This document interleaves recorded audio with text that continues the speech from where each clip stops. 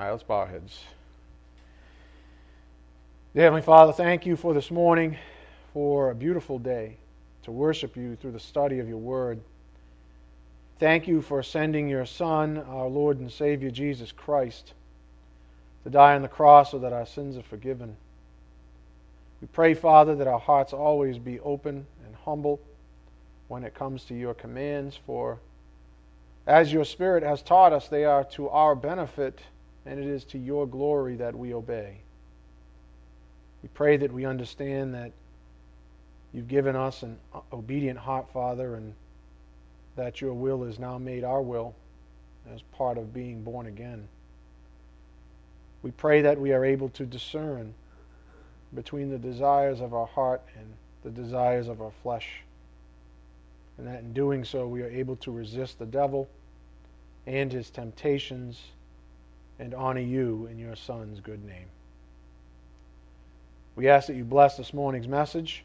May it be edifying for our souls, and may it challenge each of us as we hear your calling upon our lives. We ask this in Jesus Christ's precious name. By the power of the Spirit we do pray. Amen. Again, this morning's message is a continuation of a fantastic series that we've been on now since, I want to say, September-ish.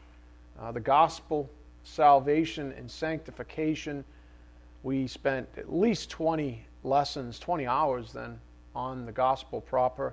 And then he had us transition into salvation and now sanctification. But the way that the Spirit's been sort of presenting it to us, to the congregation, is that God saves and sanctifies. And I left that with you on Thursday. Keep saying that in your souls. God saves and sanctifies, saves and sanctifies. He's a one sort of thought from one wellspring of truth, if you would. And it's okay to digest the aspects of a single doctrine like salvation, and maybe even carved up categorically even further. Like positional, experiential, and ultimate salvation. Those things are fine. But when it comes to the big picture, when it comes to putting it all together, God saves and sanctifies. And that's how you have to keep that right in your own soul. Even though we do carve it up for bitwise purpose of digestion or metabolizing doctrine in your soul, the big picture is really what delivers us in the end. And that's what the Spirit has dogmatically been stating from the pulpit as of late. With that said, Jesus Christ was predestined to suffer undeservedly.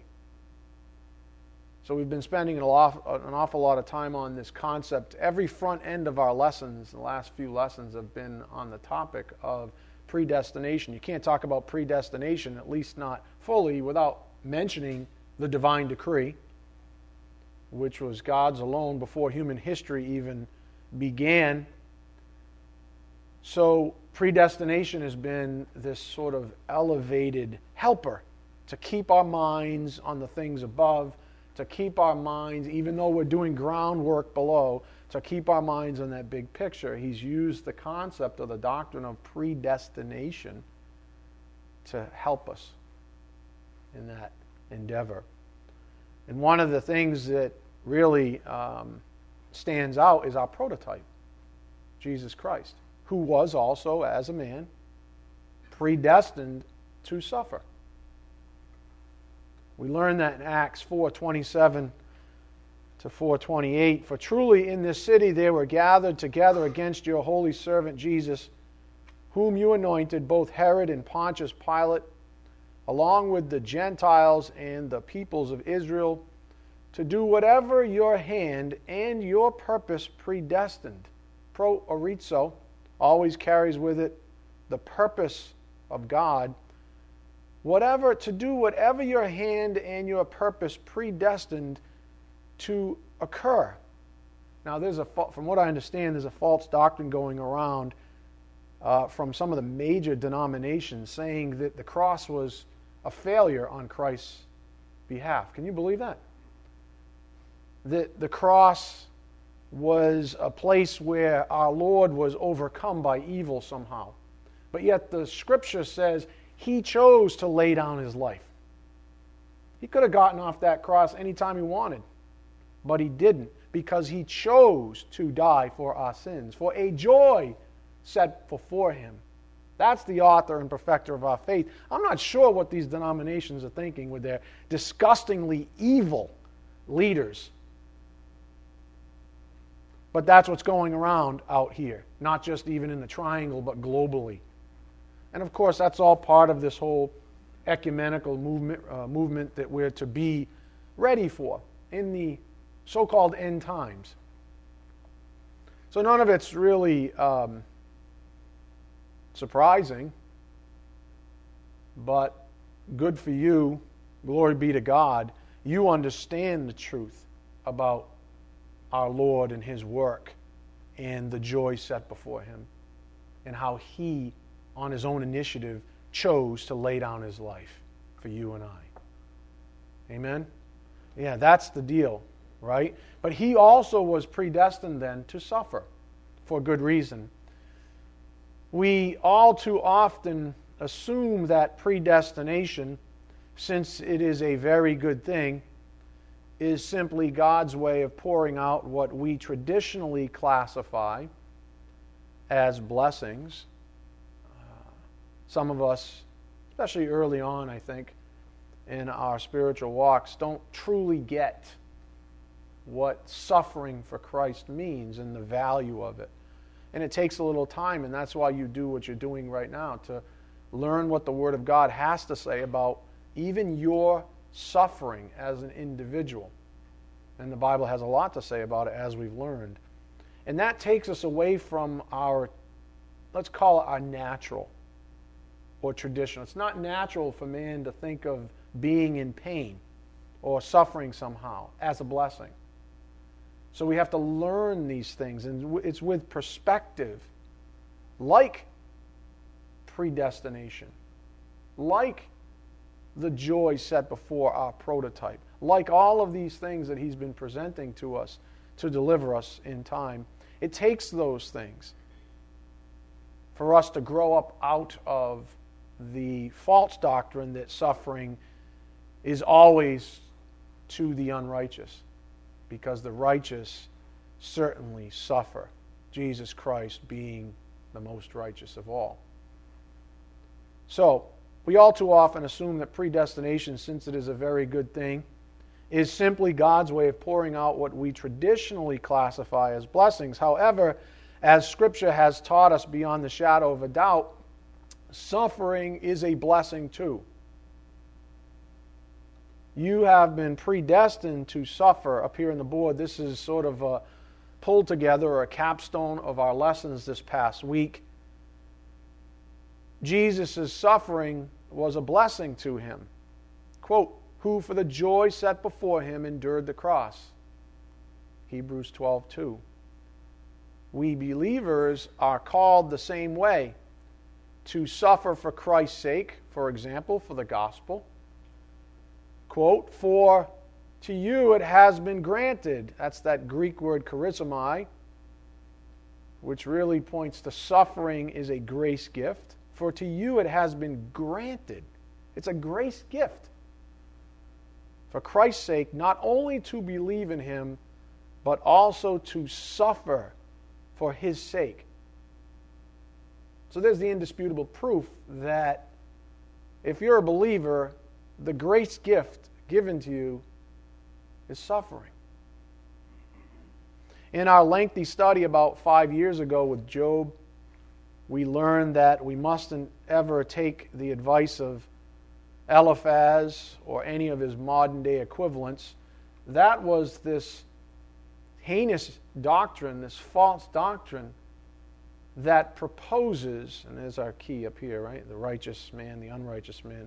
That a righteous man always prospers. And if you're prospering, then you must be righteous. And that an unrighteous person suffers, and if you're suffering, then you must be unrighteous. That was the error, the doctrinal error that Eliphaz proposed to his friend Job, which didn't help, obviously. So we can't make that same error. Here's the excerpt from Eliphaz's misconstrued conclusions. Job 4:8-9, according to what I have seen, and there's what I would call, a flavor of existentialism. I taught that maybe a couple of years ago. In other words, using your experience to figure out the Word of God. That's not how it goes. Use the Word of God to figure out your experience. But Eliphaz was making that prior mistake, which is a mistake a lot of people make. According to what I have seen, he says, those who plow iniquity and those who sow trouble harvest it. By the breath of God they perish, and by the blast of his anger they come to an end. The correct depiction of properly applied, balanced doctrine is this, and this has everything to do with the sovereignty of God. If you're righteous, it's very likely that you could be rewarded, quote, with prosperity, but it's also very likely that you could suffer for Christ's sake. We just saw that. If you're unrighteous, it's possible you could prosper. But if you're unrighteous, it's possible, very likely, that you could suffer as well. So it's a many-to-many, quote-unquote, relationship. It's not a one-to-one relationship. There's not this false doctrine that Eliphaz was presenting. That is false. Based on scriptural evidence, we concluded this past week, grace, you were predestined to suffer for Christ's sake. That's grace. It was granted. Charizomai. Grace gift. It was granted to you as a gift to suffer for Christ's sake. So that would be, maybe you're being totally righteous and you suffer. Maybe you're standing up for Christ. Maybe you're delivering the gospel as we're supposed to in Matthew 28:19 and 20. That's the Great Commission. And maybe you suffer for it. But you're supposed to. You are predestined for it.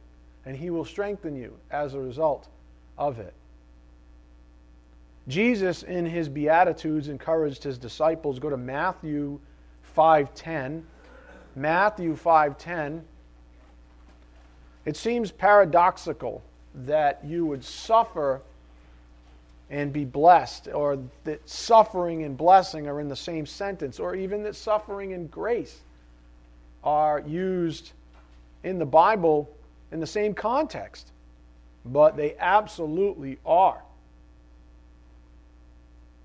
So you should be encouraged. In His Beatitudes, Jesus, Matthew 5:10, blessed are those who have been persecuted for the sake of righteousness, for theirs is the kingdom of heaven.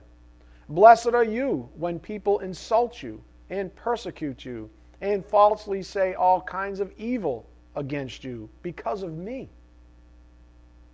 Rejoice and be glad, for your reward in heaven is great, for in the same way they persecuted the prophets who were before you. And we can learn from that as well by saying, you know what? We're certainly not the first generation to be persecuted. The generation that Jesus was talking to wasn't the first generation to be persecuted for the Lord's sake. This is not a new concept. Anybody who stands up for truth is going to be persecuted.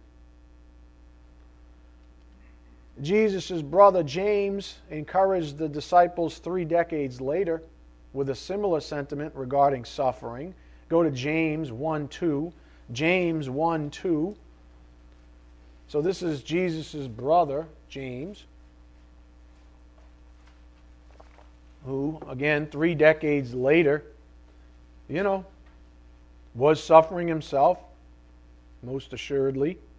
And his disciples, or those that he was teaching, which were Christ's disciples, technically, were suffering as well.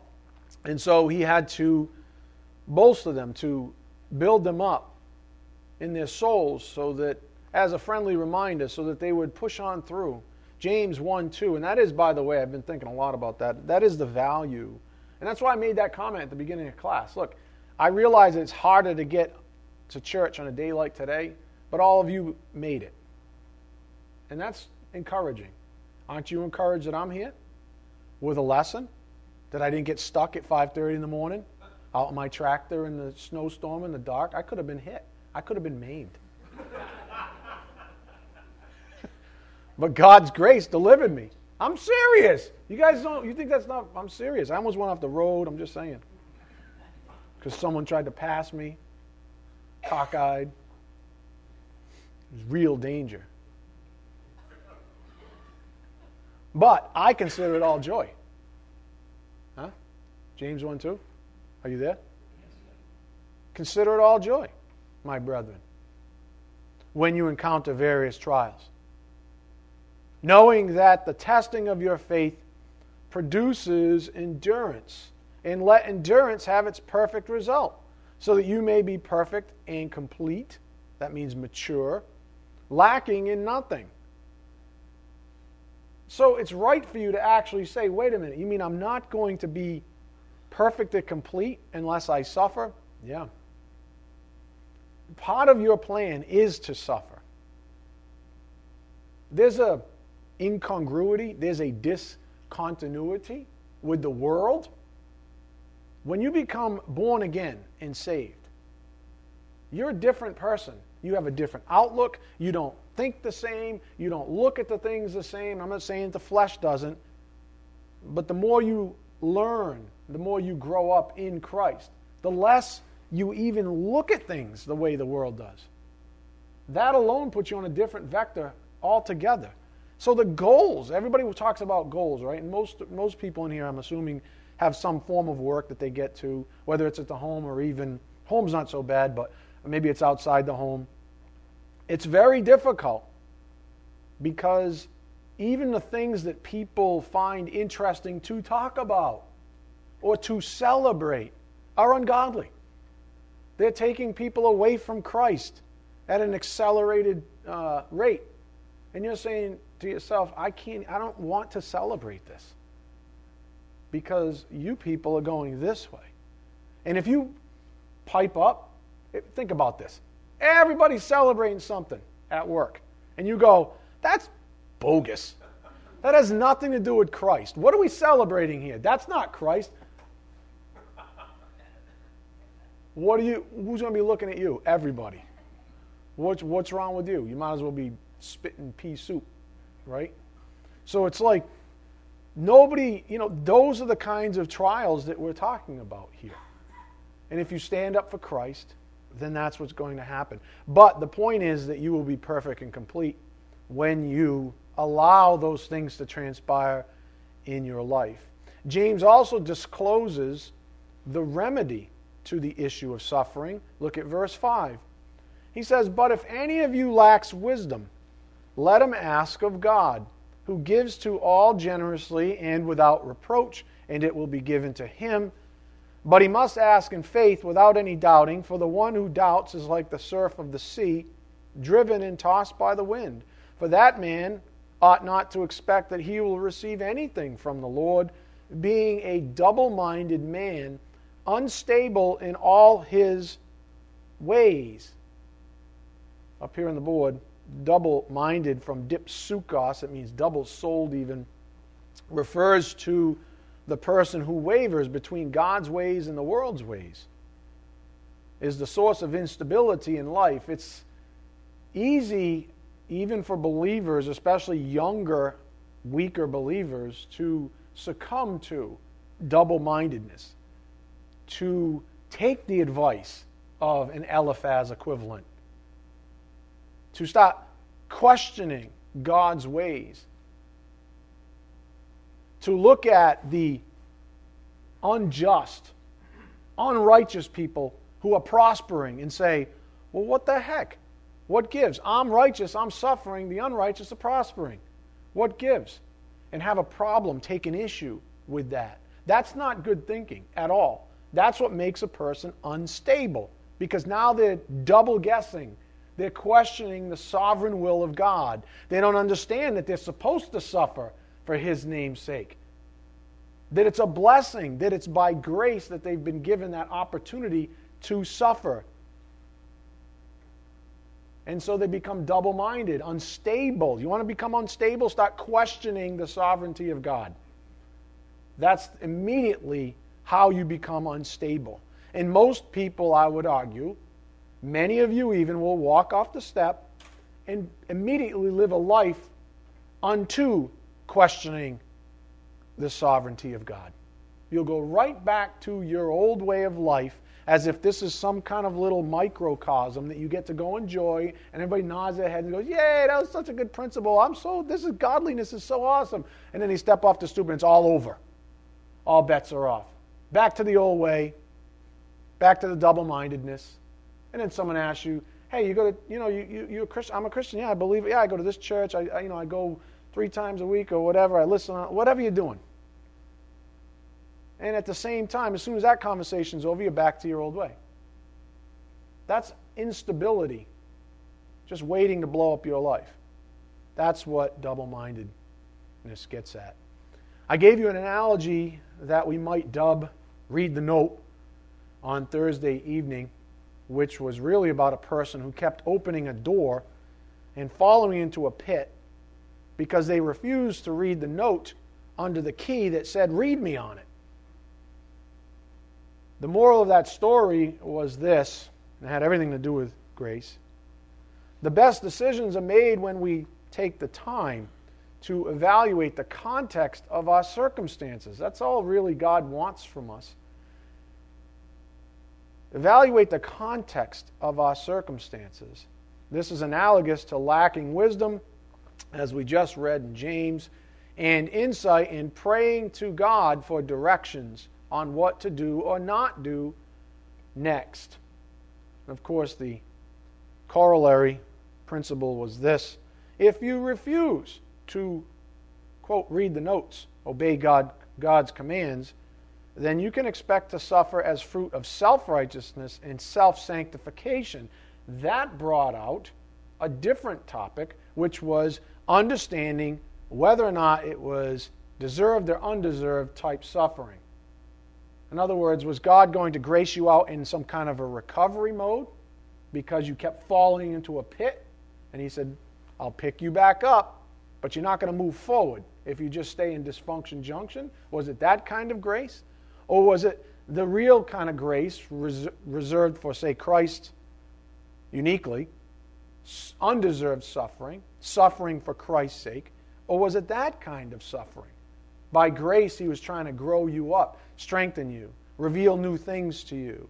Maybe suffer for not even just you. How about stop being so self-absorbed? Maybe you're so really, maybe that, that verse, I think it's in the Bible. Something about esteeming others more highly than ourselves. Is there something like that? Right? Maybe that's what sacrifice is all about. Maybe you won't get anything out of about it or get anything from it. What? There's no return on investment for me? It's not all about me. No, sometimes it's about others. Imagine that. Imagine what Jesus was doing up on the cross. Was he saying, boy, this is awesome. I love being strung up and crucified. No. He even said, Father, if your will be done, take this cup from me. Because he was in complete agony, sweating blood. For you and me. So you mean suffering sometimes brings glory to God and nothing to you? Yeah.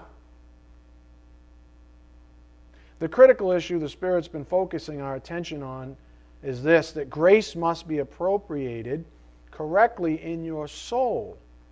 If you think you're suffering one way and you're really suffering another, then the grace part is going to get messed up as well. We went through a battery of sort of litmus tests, including relationships and what have you. People doing things on their own accord, and then complaining and praying to God for, a certain kind of grace, what have you.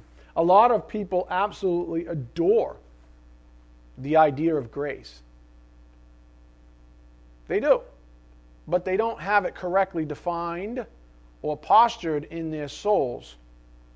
For the unlearned believer, there's always the risk of assuming that God's grace will be applied in a way that is suitable to what we think is appropriate.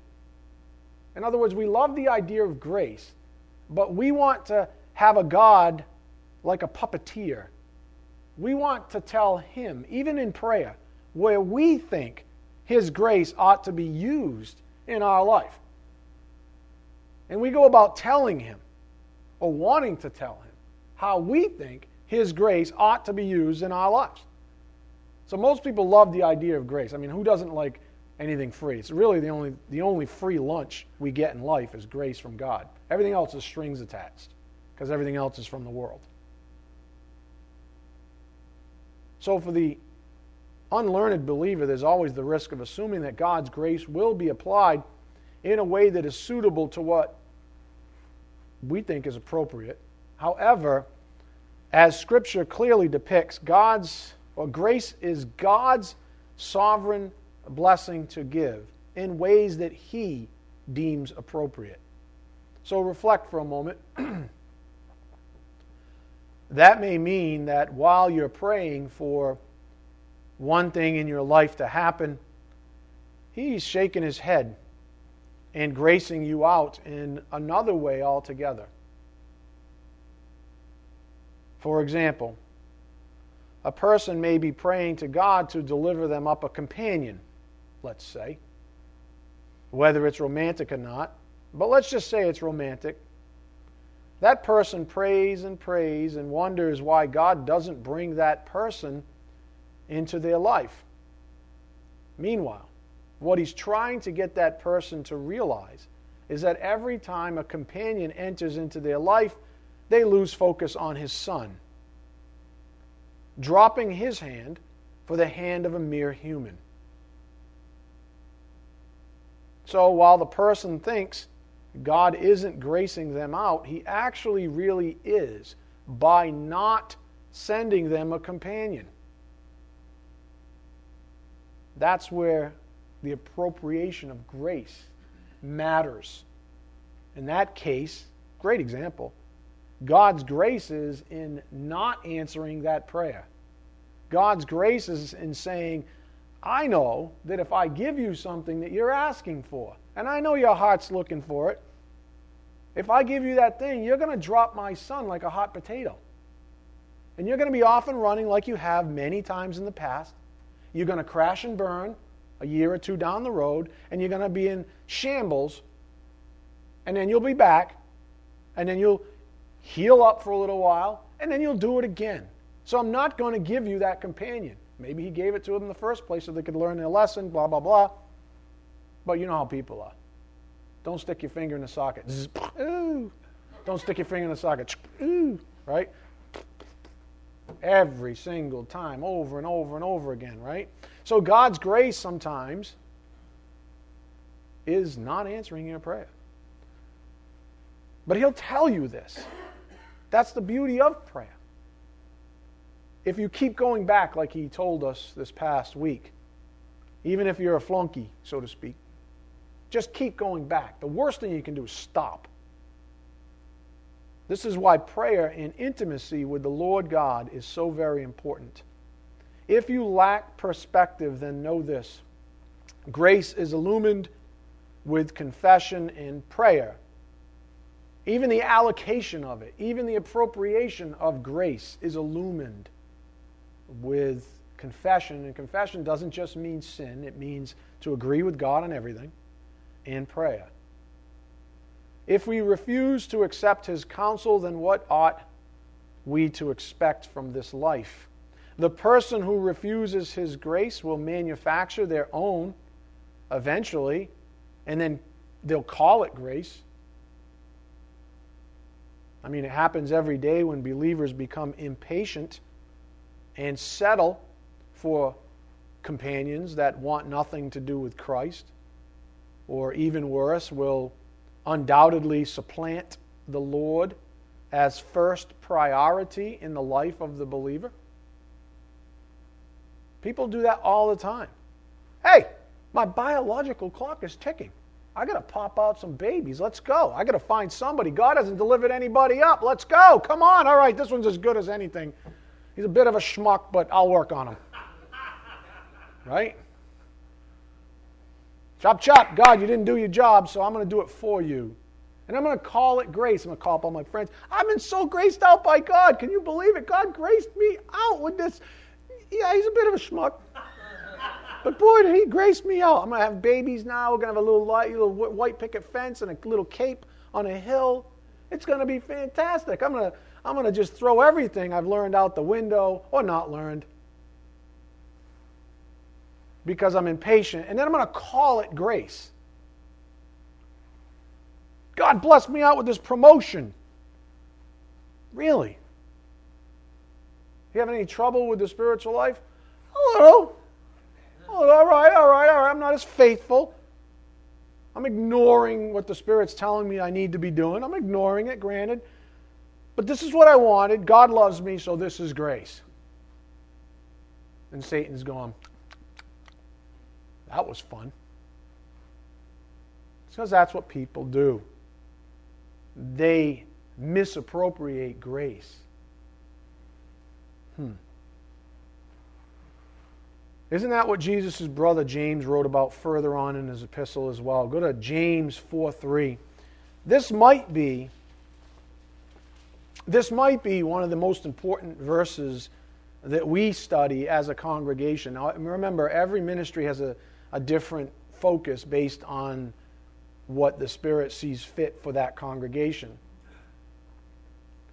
But this particular verse might be one of the most appropriate for this pulpit. I am convinced of it, having been the person standing behind this pulpit all these years now. James 4:3. You ask and do not receive because you ask with what? Wrong motives. Wrong motives. Wrong motives. So that you may spend it on your pleasures.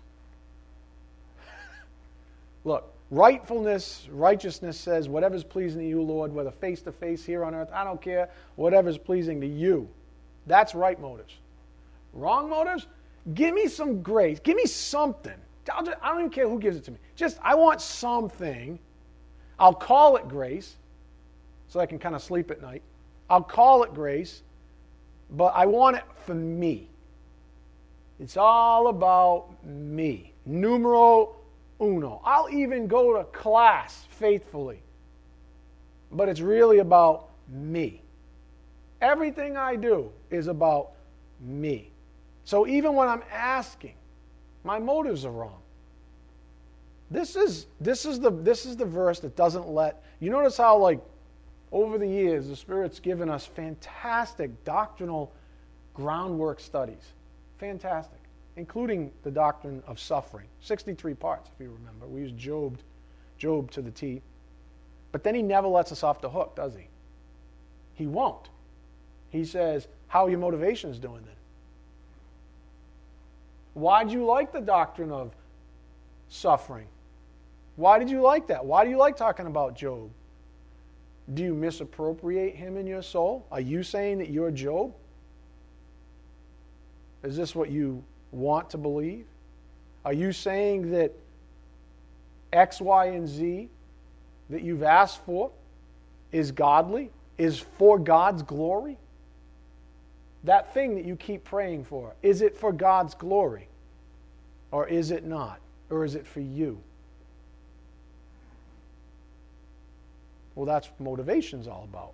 So the Spirit's been really not letting us off the hook when it comes to motivation. And he shouldn't, frankly, because that's what religious institutions will do. They won't even talk about motivations. Why? They're way too challenging, way too convicting. But not this pulpit. This pulpit has been ordained to, what? Prick just about every nerve in your body? Right? That's why everybody's laughing. A couple of you are not. I don't know what's going on in your souls, but I'm not going to look. Body language. You ask and do not receive because you ask with wrong motives so that you may spend it on your pleasures. Again, this might arguably be one of the greatest application principles in the New Testament. Why? Because up here on the board, relative to grace, If your motives are wrong, the objective of grace is no longer consistent with God's. You may love the idea of grace, but you want to be the one appropriating it to your account. You want to be the one that sort of stands at the, like the train guy would stand with that little lever. All right, this train goes this way, this one goes this way. You want to be that person. All right, here comes the grace. My account or God's account? Ching, right? Shoo, yeah, we got another boatload. We got a whole trainload of grace. Woo! Problem is, you had the wrong motives. You might get your job promotion. You might get your companion. You might get your whatever it is you've been praying for. You might actually get that. But since the motives were wrong, you have to actually go all the way back to the beginning and say, who granted me that stuff? Was it God who saw my heart and my motives and would never give it to me? Or was it the world who saw what I was getting at and said, I'll give it to you. And you won't have to wait another second. Which one was it?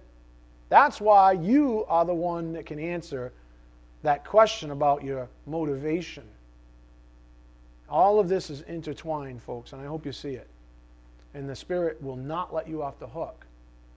Why? Because you're not going to grow if He lets you off the hook. So, if your motives are wrong, the objective of grace is no longer consistent with God's. Look at verse 4. He gets even firmer. You adulteresses, do you not know that friendship with the world is hostility toward God? Therefore, whoever wishes to be a friend of the world makes himself an enemy of God. Or do you think that the Scripture speaks to no purpose? He jealously desires the Spirit which He has made to dwell in us. He gives a greater grace. Therefore it says, God is opposed to the proud, but gives grace to the humble. There's your motivation. God is opposed to the proud, but gives grace to the humble. He gives grace to the humble. The humble person has proper motivations. The humble person doesn't wake up in the morning and say, how am I going to make this day about me? Submit therefore to God. Resist the devil and he will flee from you. Draw near to God and He will draw near to you. Cleanse your hands, you sinners, and purify your hearts, you double-minded. There's that dipsukos again up here on the board. It refers to the person who wavers between God's ways and the world's ways. We seem to like God's ways. Train's coming down. We go, oh yeah, that's going to work out good for me, for my plans. Okay, God. That one doesn't. Me. That one works good for my plans. God. We tend to like those ones. But when His will doesn't line up with our will, we have a double-mindedness. And if you want to be unstable, do that very thing. Continue to do that thing in your soul. So what the Spirit's been pointing out is what someone recently told me in private. He said, if we're not all in, then we aren't really committed. If we're not all in, then we aren't really committed, and if we aren't committed, He's not our priority. And when our priorities are messed up, when He's not our number one priority, then our appropriation of grace is messed up. Because we like to reverse engineer things to meet our priorities. We like to call things grace that aren't actually grace. We like to call things blessings that aren't actually blessings. If we're not all in, then we aren't really committed. A committed bride is a faithful, submissive one. A committed bride is a faithful, submissive one. We are Christ's bride, remember, but most of us suffer a bit of double-mindedness. And in doing so, we aim to self-sanctify. So we must ask ourselves, up here on the board, what are we agreeing to? What are we confessing? If we can't even agree with Him on how to live the spiritual life, we are confessing, in a sense, that we know better and that we will self-sanctify ourselves. That's what we're saying, and I have it in quotes because we're not agreeing with God, we're agreeing with the flesh. Oh, we're confessing. We're agreeing, but we're agreeing with the flesh. Because the flesh vehemently disagrees with everything that God says. And that's how you self-sanctify. So what are we confessing? What are we agreeing to? If we can't even agree with Him on how to live the spiritual life, we are, quote, confessing in a sense that we know better and that we will self-sanctify ourselves. Now, all of that has been the front end of our studies this past week. It actually dominated probably 90% of our studies. So if you missed either Tuesday or Thursday's lessons, I suggest you catch up as soon as possible.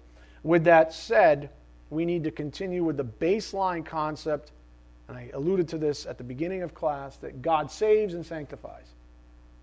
Saves and sanctifies. That the front end of class has really been about perspective and making sure that you don't fall into any of those pitfalls that most people fall into. Whether it's an issue of grace, suffering, what have you. Keep those things straight in your mind so that when we do build up and build on the groundwork of God saves and sanctifies, you're not misplacing anything. You're less likely to misappropriate what the Spirit's trying to teach you. So with that said, we need to continue with the baseline concept that God saves and sanctifies. And I say that as a single concept because that is how the Spirit's been leading us into this study. So we finished up the first part of our current working framework up here on the board. This was what we tackled regarding salvation.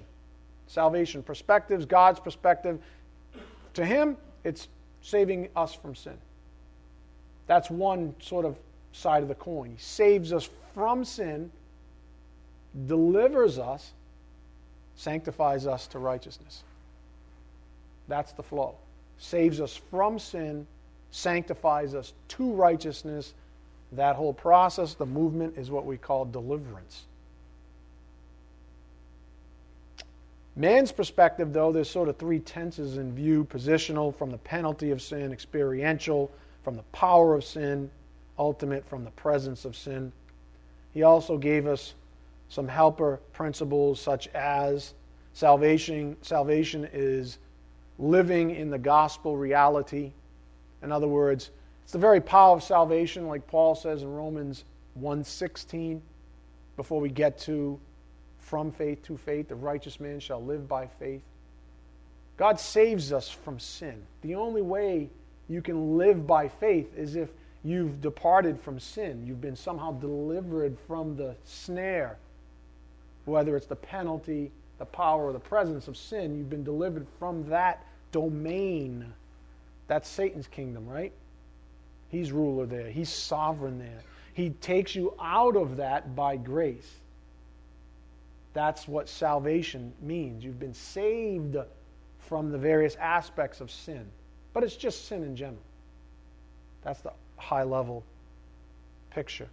So salvation is living in the gospel reality, which is away from all of that. Living in the reality. God's perspective is He saved you. If you're a believer, you're saved. Go to Romans 1:16. That's what Paul is getting at in Romans 1:16. And that's that very valuable perspective that the Spirit keeps giving us. Think about it as much as you can from God's perspective, and to whatever degree you're able to do that, and it will increase over time as you grow in the grace and knowledge of God. To whatever degree you do that, you'll have a greater level of confidence in God's promises. You'll be more assured. There's more of the sense of the perseverance of the saint in there. Romans 1:16. For I am not ashamed of the gospel, for it is the power of God for salvation to everyone who believes, to the Jew first and also to the Greek. For in it the righteousness of God is revealed from faith to faith, as is written, but the righteous man shall live by faith. We borrowed a few points from our previous lessons up here on the board. I just alluded to this. The perseverance of the saints Perseverance, you need to think about perseverance as another gift from God. It describes something. It describes an absolute reality to the believer. In other words, if you're saved, you will persevere. That's what we learned with that little short blurb on apostasy in the middle of our series. That the person who doesn't persevere cannot be saved. The person who's saved will persevere. You may not see it all. You may have to, as James wrote, you may have to go to God in prayer because you don't have the wisdom yet to see it. You don't have the level of introspection that a more mature person has to sort of ferret that out in your own soul. But the reality is that if you're saved, you will persevere. That's why God saves and sanctifies. It's not an if, it's how, it's when. And that's part of the joy of discovering the spiritual life. That He does all those things. He gives each of us as individuals a measure of faith, right? We don't all get the same grace through faith. We don't all have the same lives. So there's a certain uniqueness, a certain joy, a certain excitement of living the spiritual life. Because guess what? Everybody in here is different. That's why he says, don't forsake getting together, because I'm going to see in Tammy one kind of grace and faith, then I'm going to see different in Scott. Right? Or Jane, or Art, or Ann, or, anybody. Everybody's like, what about me? Why don't you ever say my name? Because if I said your name, you'd get puffed up, and that wouldn't be grace. You get it?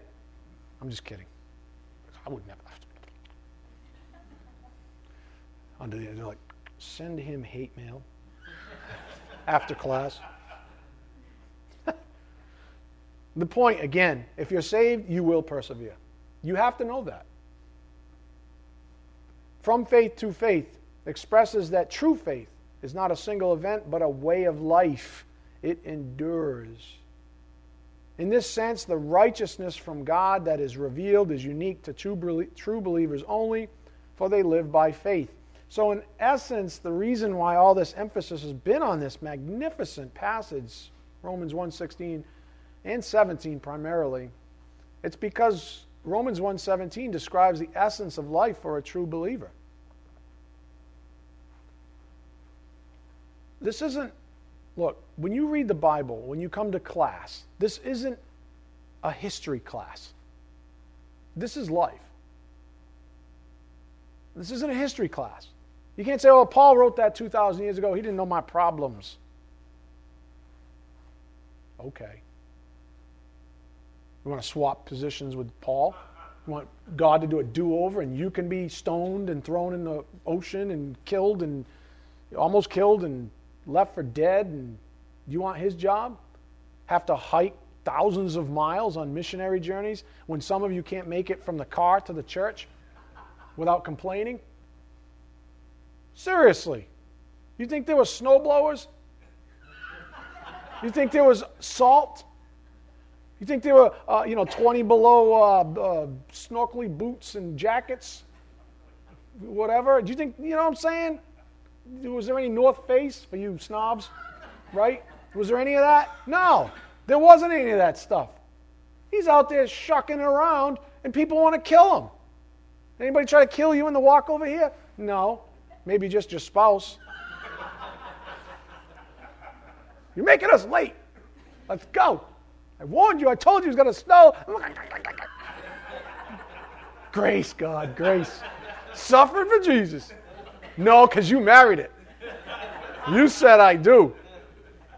This is your problem. So Romans 1:17 describes the essence of life for true believers. And again, this is not a history class. People love to do that. Oh, this is like ancient stuff. I'll just put it over here. If I happen to pluck out a moral of a story, I'll grab it and I'll run with that. But I'm not going to be all in. I mean, God doesn't expect him to be all in, does he? Yeah, he does. Stated simply, saving faith. You were saved by grace through faith positionally, and you are saved by grace through faith experientially. It is by faith that the righteous man lives. Again, our pivotal passage is Romans 1:17. For in it the righteousness of God is revealed from faith to faith, as it is written, but the righteous man shall live by faith. One of the dangers of not receiving this passage correctly into your soul is what the world peddles: a counterfeit salvation and sanctification. Up here on the board. Counterfeit salvation. All religions come back to one basic satanic strategy. That is, that the creature saves himself, sanctifies himself, for himself, and by himself. That's the basis of all religions, frankly. And it's satanic. That the creature saves himself, sanctifies himself, for himself, by himself. You know, that's Galatians 3:3. Start by the Spirit, but you're going to finish His work. This kind of a thing. In His prayer to His Father, Jesus said these things. John 17:19. I'll give you the Amplified. He said, sanctify them in the truth. Set them apart for your purposes. Make them holy. Your word is truth. Just as you commissioned and sent me into the world, I also have commissioned and sent them, believers, into the world. For their sake I sanctify myself to do your will, so that they also may be sanctified, set apart, dedicated, made holy in your truth. I can't wait to meet Him. It's time now to begin moving towards the other perspective the Spirit gave us. So that was to help close up our perspective on salvation, the three tenses, etc. We now move to sanctification perspectives. God's perspective, again, I'm just going to set them apart. Remember the big picture, regardless of the nuances. Save us from sin, sanctify us to righteousness. That's how we're delivered. Now, again, because we have this sort of time-oriented perspective, man does, we might look at these things as phases. Positional phase, where He imputes righteousness judicially to our account. The experiential phase, which is imparted righteousness. It's a daily thing. And then there's ultimate sanctification, where it's completed or perfected, you might say. And that's an eternal issue. Okay, so those are the three different phases that we'll discover in Scripture and help get this straight in our souls. First, let us not forget another foundational truth. Only God can sanctify man. Only God. If you lose sight of the gospel, you will doubt this basic truth and adopt a form of self-sanctification eventually. That's why it's so very important. It's why he started with 20 lessons on the gospel. He said, this is your starting point. Get it right. Get it whole. That's your from faith. This is the anchor of your life.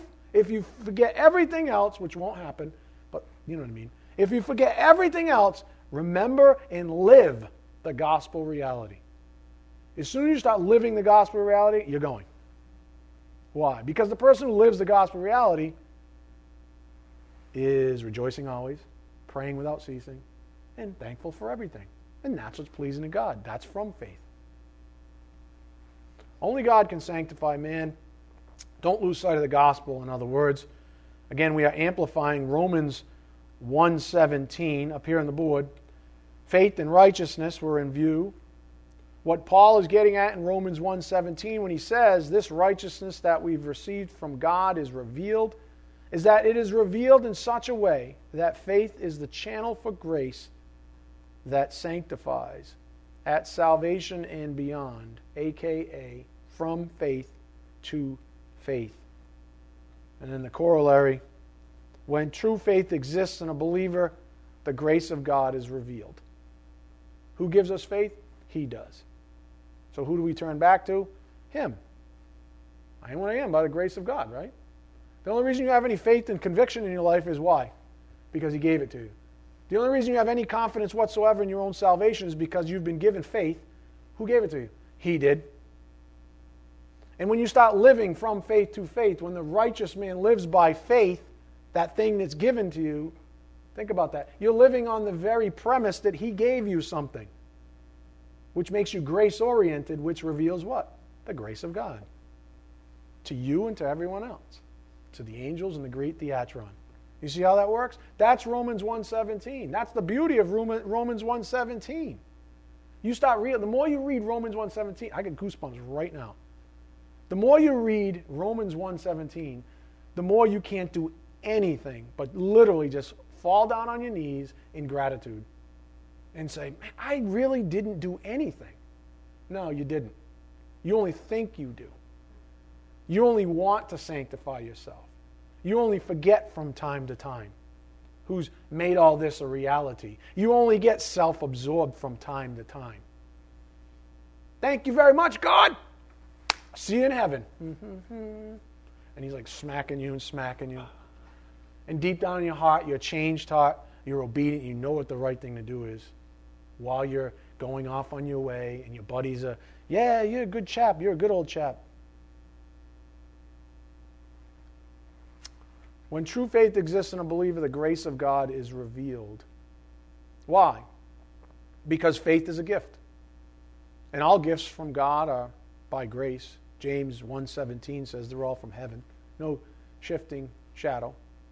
Stated more practically, up here on the board, He is our deliverer. God saves, delivers us at every phase of sanctification. He gives us faith through which His grace is poured out. A believer lives by faith. And that's the intrinsic connectivity, the connective tissue between the statement, God saves and sanctifies. Before He can sanctify you, what did He do? He saved you. Before He can deliver you from over here to righteousness, what did He have to do? He had to pluck you out of sin. He had to save you, whether positionally, experientially, or ultimately. He saves you from that, and He delivers you unto sanctification or righteousness. But He can't do this without this. But to God, they're all this. Does that make sense? He doesn't do one and not the other. That's another form of perverted doctrine, where some people believe you can do one but not the other. Or He leaves you hanging, and you can somehow be a perpetual, unloving, carnal, quote-unquote, Christian. That's a garbage doctrine that throws out the very righteousness and sovereignty of God. He doesn't leave you hanging, and His grace never fails. You may forget about it, but since your heart has changed, you'll get back to Him. A true believer always does. A true believer what? Perseveres. The one who doesn't persevere. God saves, delivers us at every phase of sanctification. He gives us faith through which His grace is poured out. A believer lives by faith. The baseline pattern for any phase of salvation, sanctification, then, is something we've learned time and time again. Ephesians 2:8-9, for by grace you have been saved through faith. That's how it works. And that not of yourselves, it is the gift of God, not as a result of works, so that no one may boast. I like the way McGee said it. I'll give it to you again. I think I gave this to you a couple of weeks back. J. Vernon McGee on From Faith to Faith. From faith to faith simply means out of faith into faith. God saves you by faith. You live by faith. You die by faith. And you'll be in heaven by faith. He says, when I was born, my mother said the doctor lifted me up by my heels, gave me a whack, and I let out a cry that could be heard on all four borders of that great state. He was born in Texas. I was born into a world of atmosphere, and that whack started me breathing. From that, due to this, I have been breathing atmosphere, from air to air, from oxygen to oxygen. Much later, in the state of Oklahoma, I was born again. I was saved by faith, and from that time on, it has been by faith, from faith to faith. The analogy being that that's what we breathe. We live and breathe this thing. We are sustained by grace. What are you eating right now? The Word of God, the bread of life. This is your spiritual sustenance. And it is by grace that you're receiving it. That's what it means, from faith to faith. The grace of God even is revealed. The righteousness of God is revealed. What a nice, simple way to think about such a powerful statement in Scripture, from faith to faith. Again, here's the framework that our lesson is building up towards. Sanctification perspective. God, the way God sees it, He's setting His own apart for Himself to righteousness. From our perspective, though, on a timeline, we have phases that we can point to: positional, experiential, and ultimate. Before we dig in, I'm going to have to figure a spot to stop here. Before we dig in, we still have some additional groundwork regarding the biblical terminology we will encounter in this endeavor. Probably not going to get to dig into it the way I wanted to this morning, but that's okay. Up here on the board, I want to give you some background. Again, this is biblical background, sort of doctrinally oriented. The word sanctify or sanctification, or the variants in the Bible, used 106 times in the Old Testament and 31 times in the New Testament. In general, it refers to being set apart or the state of being so. That's what sanctify means. It means to be set apart. You see, saving you from sin isn't yet set you apart, has it? It's like half of the equation. He plucks you from the domain, but then He sets you apart to a separate domain. The domain of sin or unrighteousness to the domain of righteousness. So this is the second portion, if you would. He saves, He sanctifies. And He doesn't not do one. If He saves you, He's going to sanctify you. So sanctification, as you can imagine, is a big deal. I mean, in many ways, it's our great hope. It's tied directly to our confidence. So sanctification is really a big topic in the Bible, used 106 times in the Old Testament, 31 times in the New Testament. In general, it refers to being set apart or the state of being so. It typically relates to matters of position and relationship, for example, regarding a person's standing with God. And we can all relate to that. When we were unsaved, we were alienated from God. When we're saved, we're alienated to the world. Our citizenship swaps, right? In time, if we're confessing, if we're obeying His commands, then even in that sense, our relationship, our position to God is righteous. We call that imparted righteousness. We don't always produce divine good fruit. Sometimes we produce horrible fruit, right? When we fall prey to temptation. That's not imparted righteousness. Imparted righteousness is when we produce something that really only God alone can lay claim to by grace. We call that imparted righteousness. And that's the dichotomy, if you would, of the experiential phase of sanctification. We don't always produce righteous fruit. So in general, though, it refers to being set apart, or the state of being so. It typically relates to matters of position and relationship, for example, regarding a person's standing with God. Ultimately, we're going to be with Him in heaven. That's our eternal state. Never to be alienated again. No part of us. We don't have the body anymore. The body of sin won't be in heaven. We'll have a resurrected body that's righteous. So we won't have that problem. Our standing will be permanent or completed righteousness, which is the third phase, ultimate phase of sanctification. As we've already noted in our framework, there are multiple phases to sanctification from man's perspective, even though God sees the parade all at once. For example, it is absolutely correct for a believer to say, I've been sanctified and I'm being sanctified in the same sentence. It's actually correct It's not incorrect for a person to say, I've been sanctified and I'm being sanctified in the same statement or in the same sentence. It's not incorrect to say that. Only a person with an artificially constructed definition for sanctification will struggle with such statements. As we continue with Scripture, we'll see firsthand this fact. The other word worth noting here, before we close, that relates to sanctification in the Bible is holy or holiness. Now, this word is used 400 times, about 400 times in the Old Testament and 12 times in the New Testament, referring to believers. Refers to being separated from that which is unholy. Christ was holy, harmless, undefiled, separate from sinners. Thus he was sanctified. Except for God, sinlessness is not necessarily implied, as even the holiest of priests in the Old Testament were sinners. So in other words, you're not unholy, relatively speaking, even now. Look, this is what I think this is what I'll leave you with. Yeah, this is what I'm going to leave you with.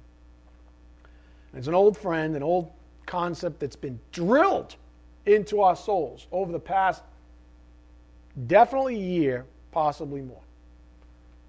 And it's coming back to us. This is where the value of doing that groundwork is so good, because we're not now preoccupied with learning context sensitivity. It's ingrained in us, right? So now we get to apply that and build on it with these viewpoints. Both sanctified and holy are context sensitive in the Bible. What does that say to you? It says, listen, when you hear the word holy, is it enough to say that you know all the facts? Is it enough to say that you understand what's really being said, unless you understand what? The context. That's why it's really important for you to take lessons like this, go home, and go do your checks. Go read the rest of the chapter. If you've not seen it before, if there's some doubt or inconclusiveness in your own soul on a certain verse, write the verse down and go home and read the whole chapter. Chances are you'll get the whole context and then you'll understand. Oh, that's what the Spirit was trying to say on the word holy from the pulpit. Oh, that's what he was saying when he said sanctified. No wonder why I was confused. Most of you are like, that's not going to happen. Or some people going like this. And they're just doodling, like Squiggy or Ziggy, whatever his name is. Woohoo! I was pretty presumptuous. I'm not saying that. I'm saying in your souls, maybe you're doing that. You're like, the likelihood of me doing a check on Scripture is 0 to none. Well, that's what you get then.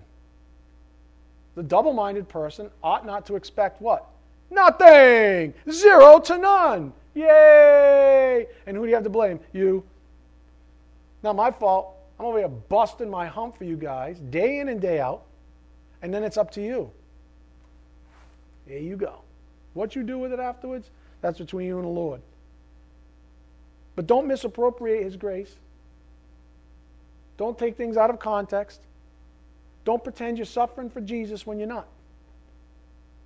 Don't go before the throne of grace and keep praying the same stupid thing over and over when He keeps telling you the same righteous thing and you ignore Him. And then expect Him to deliver you. Expect Him to do these things. Don't do that. Because you just, what do we say? Both sanctified and holy are context sensitive in the Bible. Those are some of the things that we're going to learn when we get into that framework, which looks like this. Okay? We're going to look at the 3 phases: positional, experiential, and ultimate sanctification. But know this again up front, and then I'm going to show you a video. We'll close in prayer. Both sanctified and holy as concepts are context sensitive in the Bible. We learn that with salvation too, right? Like Peter said, the salvation of your souls. But he was talking to believers. How could that possibly be? Because he was talking about experiential and ultimate, the whole thing. wrapped into one kit and caboodle. It's context. He's taught us one thing over the last year or so. It's been read your Bibles, first of all, and read them for context. And if you don't have the context somewhere in your soul already and it comes from the pulpit, then do the homework and go check it so that you have the context. You might be surprised what happens. But again, that's between you and the Lord. You know, I'm just a broken record.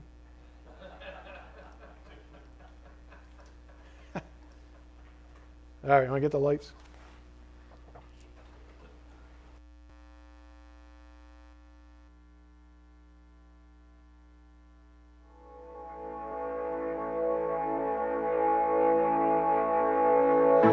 Letting go of every single dream, I lay each one down at your feet. Every moment of my wandering never changes what you see. I've tried to win this war, I confess. My hands are weary, I need your rest. Mighty warrior, king of the fight. No matter what I face, you're by my side. When you don't move the mountains, I'm needing you to move. When you don't part the waters, I wish I could walk through.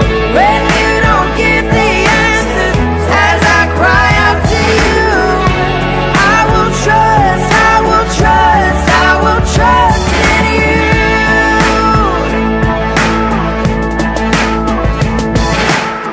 Truth is, you know what tomorrow brings.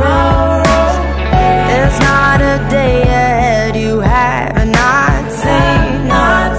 So in all things, be my life and bread. I want what you want, Lord, and nothing less. When you don't move the mountains, I'm needing you to move. When you don't part the waters, I wish I could walk through. When you don't give the answers as I cry out to you, I will trust, I will trust, I will trust in you. I will trust in you.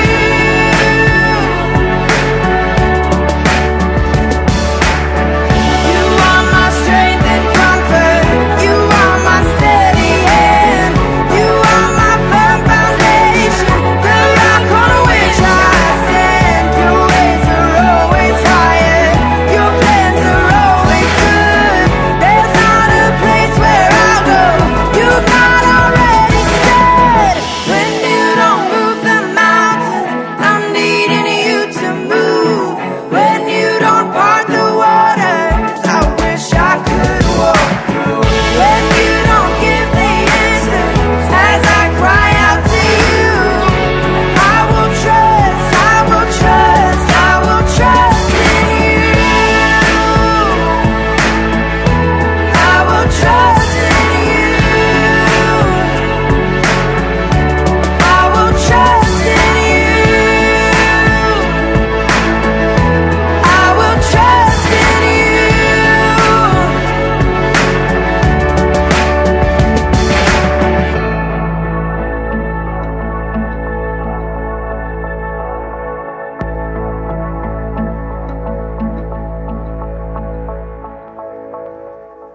Close in prayer. Father, thank you again for this morning's message, for giving us this time to spend fellowshipping with you in this intimate setting, and for reminding us of the true gospel that saves and sanctifies. Father, we pray for those not with us here this morning, that their hearts be renewed each and every day in light of the presence of the light, your Son, our Lord and Savior, Jesus Christ, in their life. We pray that those who hear this message understand the true depths of what your Spirit has been revealing through Scripture, that your intention as it remains steadfast as the cause and sustainer of your decree, is that we are saved and sanctified by grace. We pray that we continue to grow in your grace and knowledge, and that our confidence swells all the more. May you bless all traveling from this local assembly. It's in Christ's precious name, by the power of the Spirit, we do pray. Amen. Thank you.